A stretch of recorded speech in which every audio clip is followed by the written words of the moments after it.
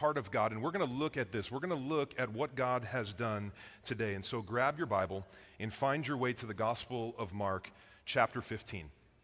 All right? And you know, as I read these words from Rudy and Molly, they referenced like this hope.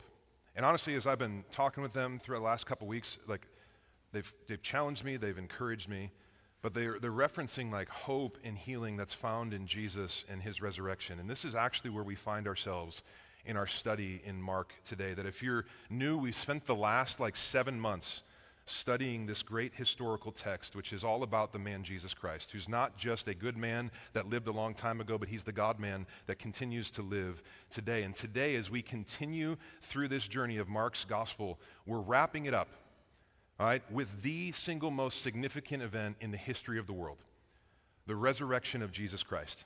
And so we're really honestly in a place where we're doing Easter in September, okay? Forget Christmas in July, it's Easter in September today. But as we started studying the Gospel of Mark, all right, the first verse, it's going to come up here behind me. Mark starts off by making a claim about Jesus. All right, in chapter 1, verse 1, he says, the beginning of the gospel of Jesus Christ, the Son of God. And what's interesting, if you've been along this journey with us, this is really the only time Mark tells us what he thinks. And then for the rest of the book, as we've seen, his hope was to influence us by putting Jesus' actions and Jesus' words right in front of us and showing us how other people reacted to him so that we can be informed with what we need to hear this, to determine what we think about Jesus. This is the goal of Mark's gospel. But Mark begins with this statement that Jesus Christ is the Son of God. And not only is he the Son of God, but he is good news for all of us. This is what gospel means. And Mark says that Jesus is the Messiah. He's God as our Savior who's come. And I know that in a room this size, there are most definitely those of you in here where this is how you see Jesus. This is how you experience Jesus. That Jesus, you know, is not just God, but he's actually your God. And you've grabbed hold of salvation and eternity, and that's why you love to sing. I know there's some of you like that. But I also know that there's some of you in this room that maybe you're here today and this is altogether new. You don't really know what you think about Jesus. And so here is my goal. As we walk through the end of Mark, my goal is to have you leaving here actually seeing Jesus for who he truly is. Not a socially constructed Jesus, not a Jesus that you've heard from other people, not a Jesus that you grew up like hearing stories about, but Jesus as he is revealed throughout the scriptures so that you can leave here with certainty about the life of Jesus, but also your life. This is where we're going. And so for those of you who are Christians, I've been praying leading up to today that this would kind of be like a 5-hour energy shot of worship for you today. That you would be reminded that Jesus is in fact King of Kings and Lord of Lords, and you would leave here with wind in the sail of your life, that you would be pushed forward in obedience, in love, in thanksgiving, in worship, as you're reminded of who Jesus actually is. And for those of you that you're here and you're not Christians, I love that you're here. It was not that long ago that I was in the place that you are at, but my prayer for you is that you would come to Jesus in faith today. I'm not going to try and hide that. If you're wondering if I'm trying to convert you to Christianity, 100% I am. Guys, you need Jesus. We all need Jesus. And so I want you, my prayer for you is that you would actually see Jesus so that you could actually make a decision on what you want to do with him. And so let's get into this. We're going to walk through this. I'm going to make some comments along the way, and then we're going to end with essentially asking, so what? Like as we've gone through 7 months of this, like what should we be taking away from this 7-month study? And so chapter 15, verse 42, grab your Bible. This is where we're going to start. Up until this point, Jesus, he's been arrested, he's been beaten, he was scourged, he was crucified, publicly and shamefully executed, and at this point, he is dead on a cross. And this is where we pick it up. Verse 42. And when evening had come, since it was the day of preparation, that is, the day before the Sabbath, Joseph of Arimathea, a respected member of the council, who was also himself looking for the kingdom of God, took courage and went to Pilate and asked for the body of Jesus. All right, let me just stop there, okay? So it's Friday. It's the day before the Sabbath, and Jesus is in fact dead. All right, John 19:34 tells us that that one of the soldiers that was standing below the cross of Jesus, just to be sure that he was dead, actually took a spear and pierced his side and penetrated his heart. And normally, guys, as a man would die on a cross, they'd be left on the cross to really just rot or be eaten by birds or animals, and then whatever was left of the carcass, they would just kind of throw away and discard. But what we see here is that Jesus is going to be spared of this humiliation for two reasons. All right, first, all right, if you know your Bible, Deuteronomy 21, Jewish law just demanded that those who hung on a tree and died be taken down before sunset. So this is happening right here. But in addition to this, we see a man named Joseph, and he goes and asks for the body. All right, so at this point, it's mid-afternoon. The Sabbath was beginning in just a few hours at sunset, and this is what Mark is talking about with the day of preparation. And the Sabbath was really just a time of rest that Jews would observe according to the law. No work was permitted, which means that if they didn't get it taken care of right now, they were not going to be able to take the body of Jesus down that night or the next day. And so a man named Joseph goes to Pilate, the leader who gave the okay to crucify Jesus, and he asks him for the body.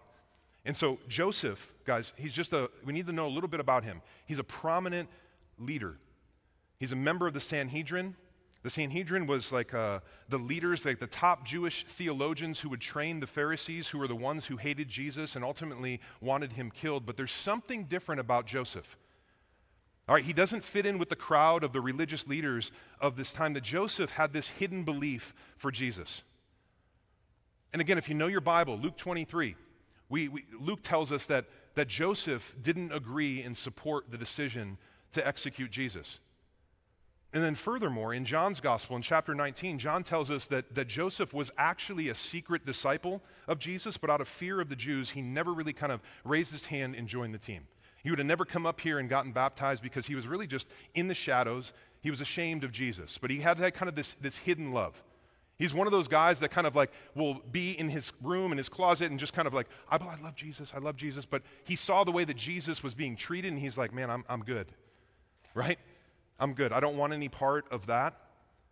But he's the guy who loves Jesus privately, but not publicly, which should make us wonder if he actually loved Jesus at all. And some of you are like this. Right? You're really like this. You're like this in your workplaces, your neighborhood, your friends, with your family. You don't want people to treat you differently. And so out of fear, Jesus is very much a private thing. And if that's you guys, let me just encourage you to follow Joseph's example here. Joseph just steps out of the shadows. He goes into the public life. He stops being ashamed of Jesus, and he's going to serve Jesus in a beautiful way after he dies. And so Joseph goes to Pilate, and he asks him for the body. And guys, if you look back, Mark notes that this took courage. All right, and here's the reason, okay? Part of the shame of crucifixion was to show that no one was with you. No one cared for you. You were all alone. And they would put you on the cross symbolically of being all alone, just kind of discarded. No one believes anything about you. And then they would execute you. And so Joseph's request to bury Jesus, it took courage because it was really just a confession and a commitment to Jesus. That the crucifixion was like, Jesus is alone, no one's with him, and then Joseph says, hey, I want his body. I'm going to bury him because I care for him, I love him, I'm with him. Please give me the body and let me honor him in that way. Guys, this took courage because Joseph could have been lumped together with Jesus and killed himself. Outside of that, it was like kind of like, just like, it was terrible for his career. Like he could have lost his job in the Sanhedrin. Furthermore, because of Jewish law, like he would be ceremonially unclean for dealing with a dead body. But hear this. Joseph didn't care about this because Joseph embraced what Paul says in Romans 1:16, where he says, I'm not ashamed. Any unashamed people in here? We're going to work on that today, okay? He says, I'm unashamed. I'm unashamed of Jesus. He knew who Jesus was, and he no longer could just hide in the shadows.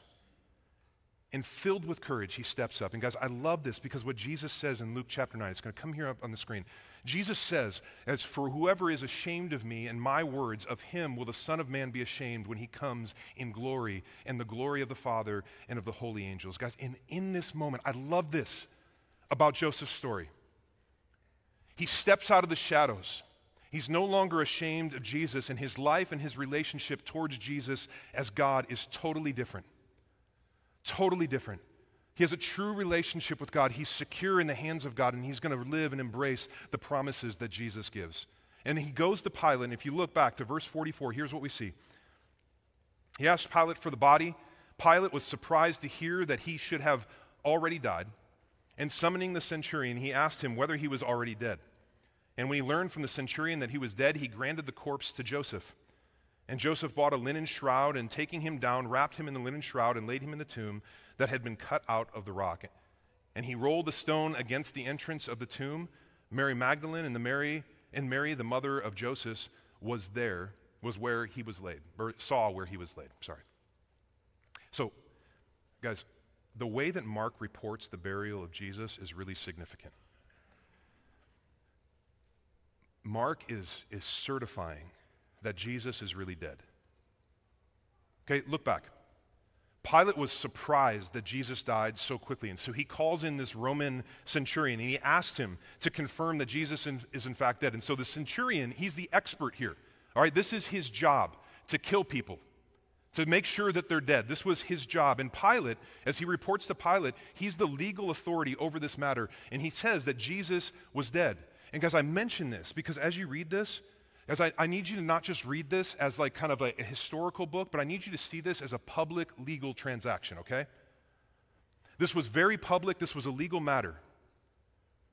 That Pilate, as the ruling authority, legally announces that Jesus is dead, and then he gives Joseph legal permission to take the body of Jesus, okay? So this is kind of like the death penalty in our day and age today, that once you're dead, your body is handed over to someone to deal with it or to bury it. It's a legal transaction. There's paperwork, and it's very public. It's public knowledge. People know what's going on. And so the first thing we need to know is that Jesus is, in fact, dead. He's dead. This is historically verifiable. We watched Jesus be beaten, crucified. The whole point of crucifixion was to execute someone in a really painful way. And then as I mentioned earlier, in John 19, we see that just to make sure they ran a spear through his side that pierced the sac in his heart. So that's why when John records that blood and water came out of his side, Jesus is in fact dead. And he's laid in a tomb. John 19 tells us that he was wrapped with upwards of 75 pounds of burial cloth and everything that went into that. And he's left in this tomb for 3 days with no medical attention. And so we can just state the obvious, right? As we look at this, in summary, Jesus is dead. But secondarily, I want you to look back. All right, the place that Jesus is buried was very well known.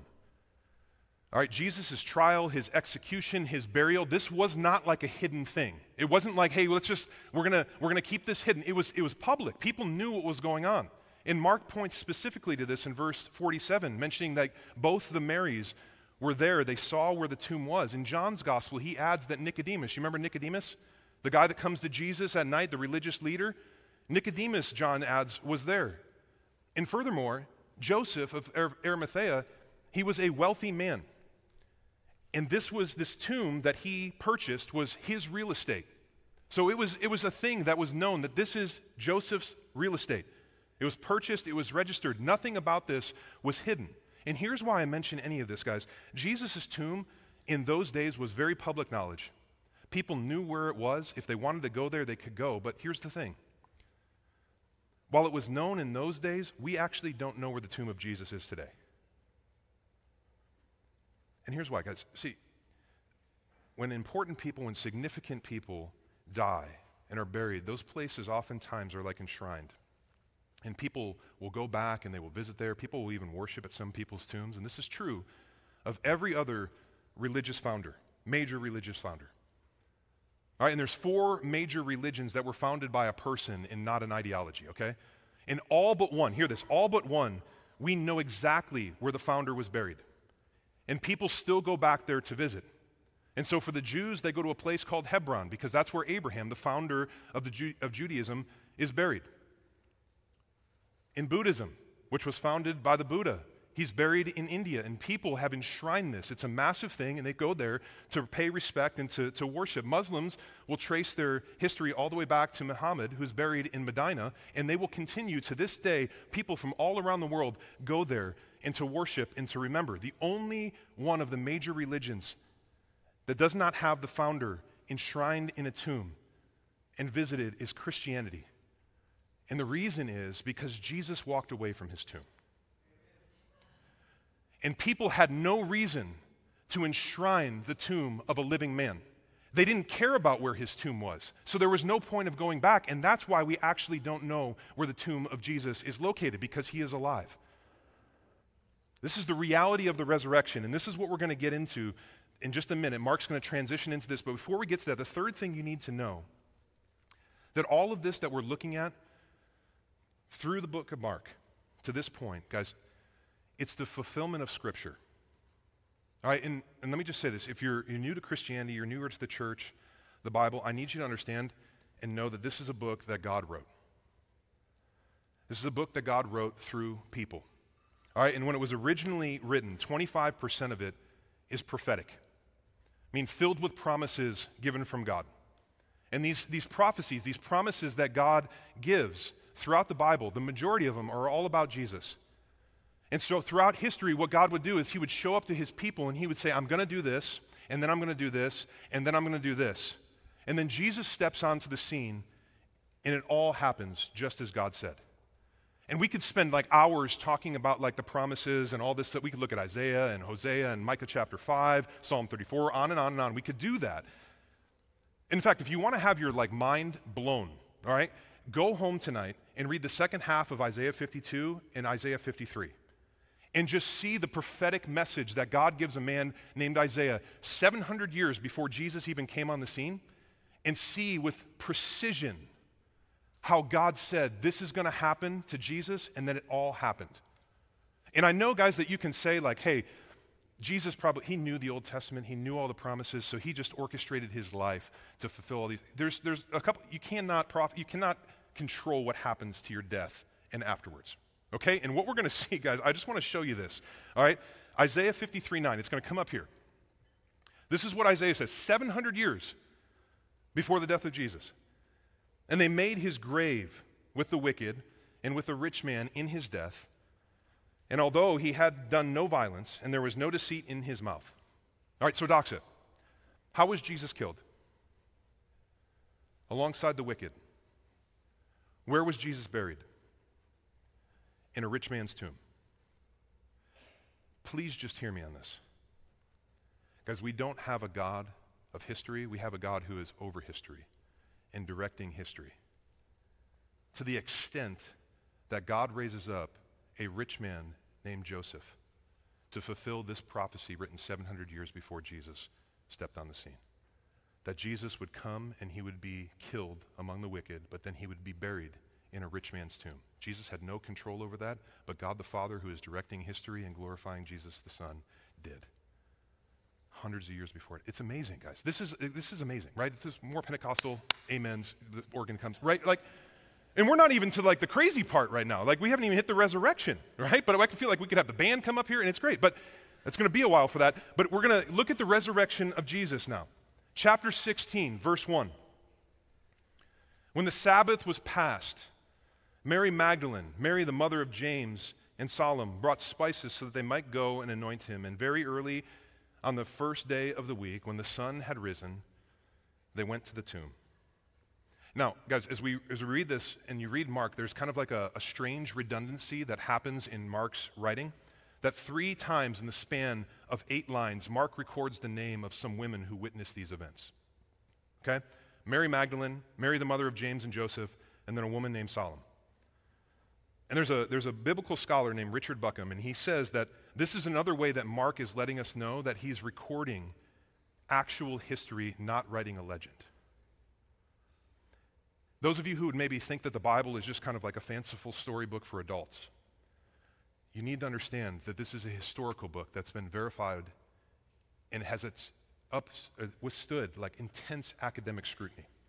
And as Mark mentions these three women over and over again, he's really just kind of saying, hey guys, this actually happened, and if you don't believe me, if you want to like check it out for yourself and see if my story is true, like go to these three women. They'll corroborate everything that I've said because they're still alive. Because we're reading actual history. Actual history. But these women, they're going to the tomb of Jesus to finish the burial process. And if you look, he continues in verse 3, and they were saying to one another, who will roll away the stone for us from the entrance of the tomb?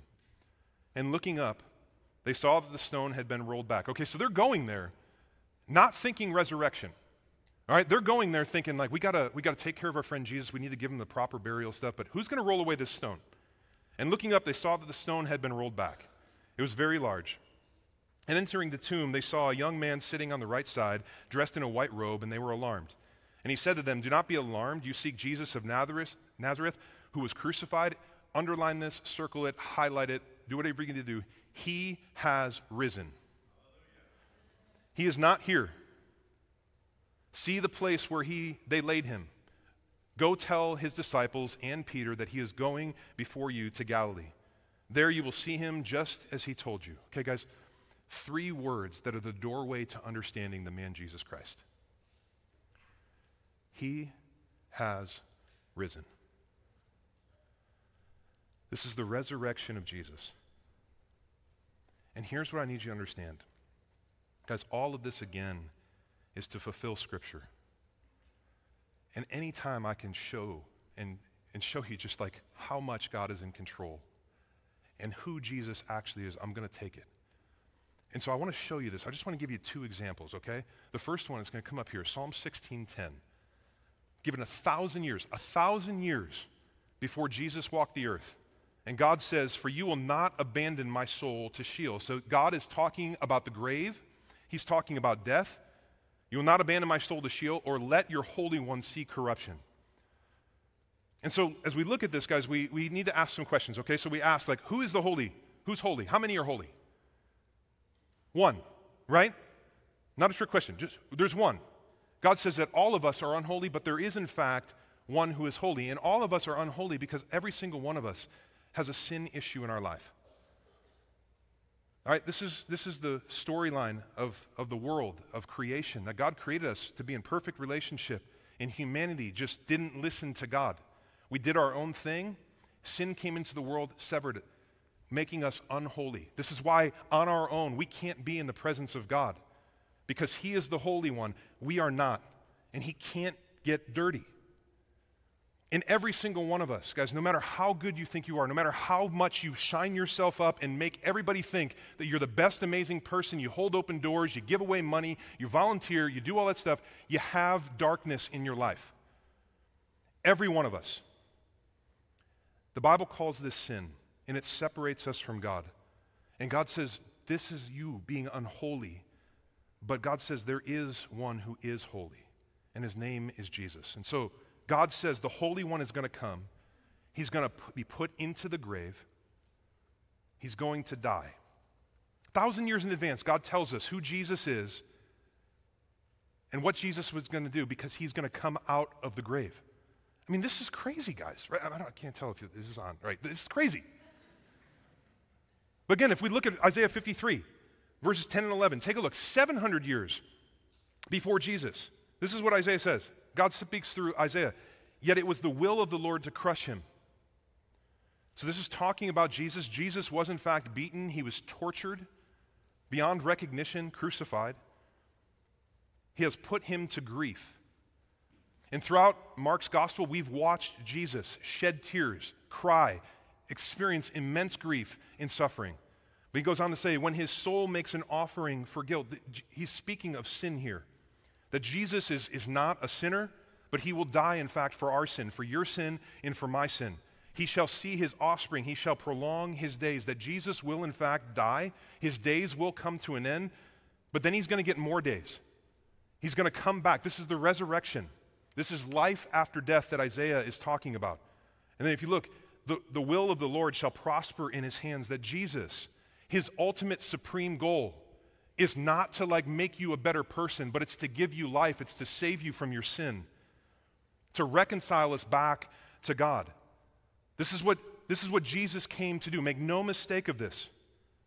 This is exactly what Jesus is doing here, that he is conquering death through his resurrection. And then Isaiah goes on to say, out of the anguish of his soul, he shall see and be satisfied, that he's coming back. By his knowledge shall the righteous one, all right, this is again in Jesus, my servant, make many to be accounted righteous, and he shall bear their iniquities. Guys, here is what God is saying. He's saying, I'm going to send my righteous one, and he's going to come to the unrighteous, and he's going to serve them, he's going to suffer for them, and he's going to die for their sin. And through his resurrection, he's going to come back and he's going to conquer Satan, sin, death, and hell. And because of that, you can be counted as righteous.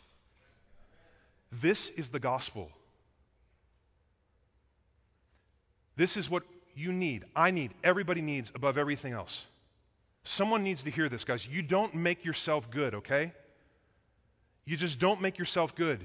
You believe in Jesus, and he gives you his righteousness. He takes your sin, he takes your shame, he takes your guilt, and he gives you his righteousness and brings you to God. And if you're here, please do not spin your wheels in your life trying to be better. It's not about what you do, it's about what Jesus has done for you. And we come back to that over and over and over again. It's the gospel. This is what every single one of us needs. This is what every book of every chapter is about in your Bible. It points to Jesus Christ and his death and his resurrection, which is for you, and that's good news. And so, this is what he's saying. Now, guys, this is, as I share this is the most significant news, the most significant event in the history of the world. And what happens, and what has happened throughout history, is that there are those who don't want to believe that Jesus is King of Kings and Lord of Lords. And they don't want to believe in the resurrection, and so what they do is they have to develop some really just kind of, honestly, really wonky ideas and theories about what has happened with Jesus and his resurrection. Because, guys, the historicity of the resurrection is so intense. It is so compelling. There are tangible, historically verifiable evidences that literally surround the resurrection, that point to the resurrection actually happening. That secular people who would refuse to believe and worship Jesus, they just have to come up with something as counter theories. And honestly, guys, I don't know if you've done this, I've looked at all these theories. They're not compelling. They're not super compelling. I'm just going to throw out a couple quick ones to you. One is that they literally forgot what tomb they put Jesus in. Okay? It's called the wrong tomb theory. I'm not making this up.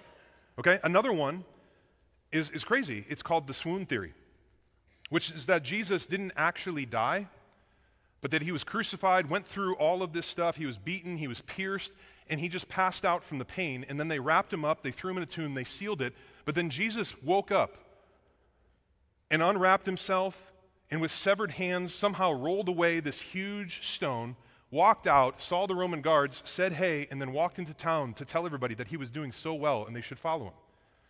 There's people that believe this. It's called the swoon theory. One of the more crazy ones, guys, is called the twin theory.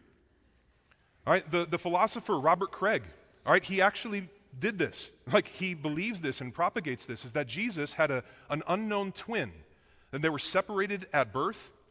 And after Jesus' death, the twin heard about this, came back, and then was like, man, this could be a really good career for me. I'm gonna pretend that I'm my brother and just keep going with this. Guys, I'm not making this up. But guys, here, these theories and a dozen more are theories that like legitimate historians have come up with. They've written papers on, they've written books on it, because they can't bring themselves to worship Jesus as God, regardless of the facts.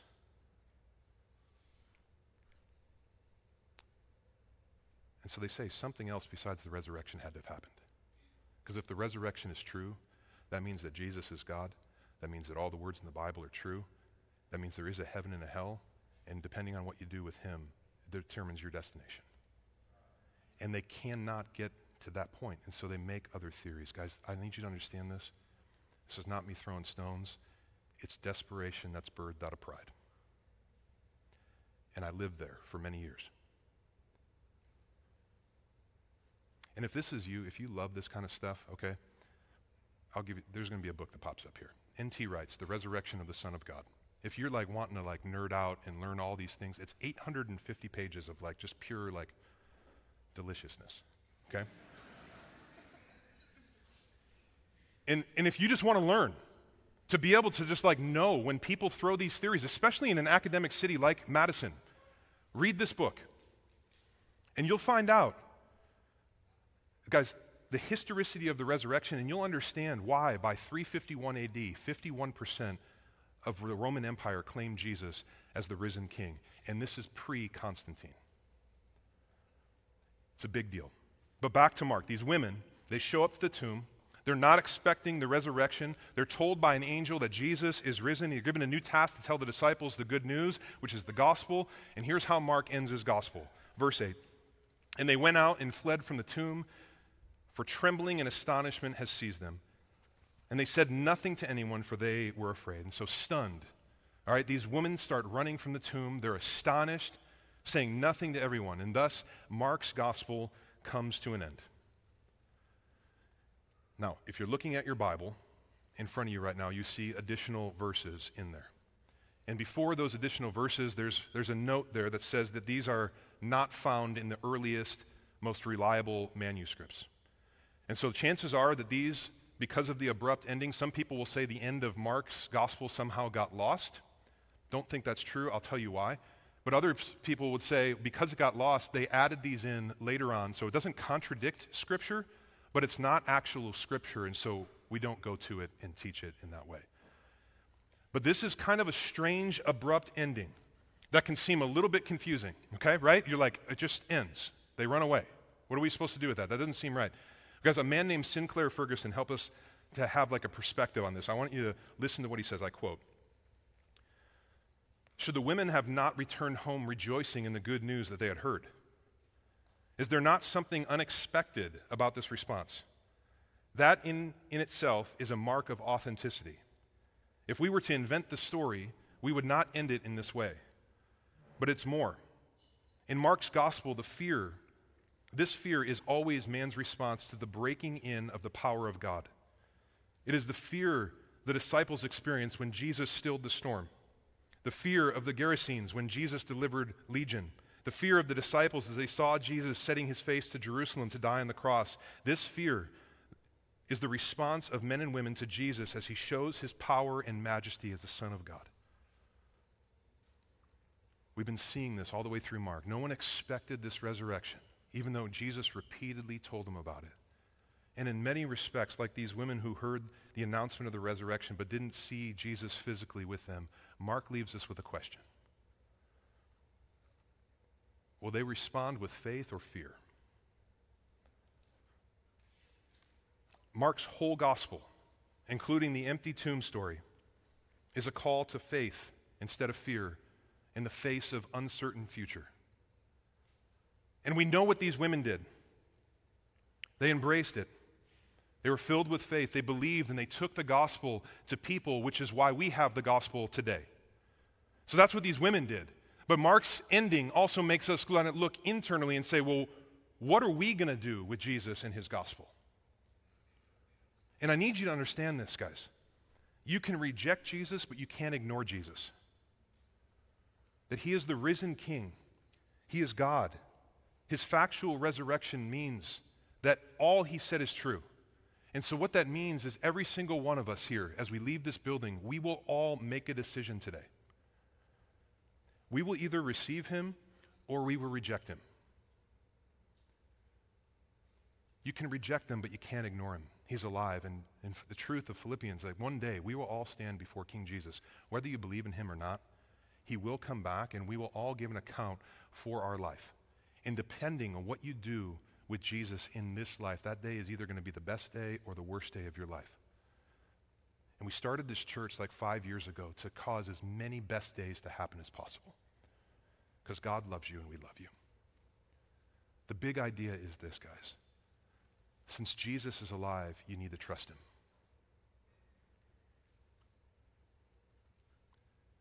So we just spent 28 weeks going through Mark. Let me wrap it up with this. Doc said, Christianity at its root is not just about faith, but it's about facts. It's belief in facts.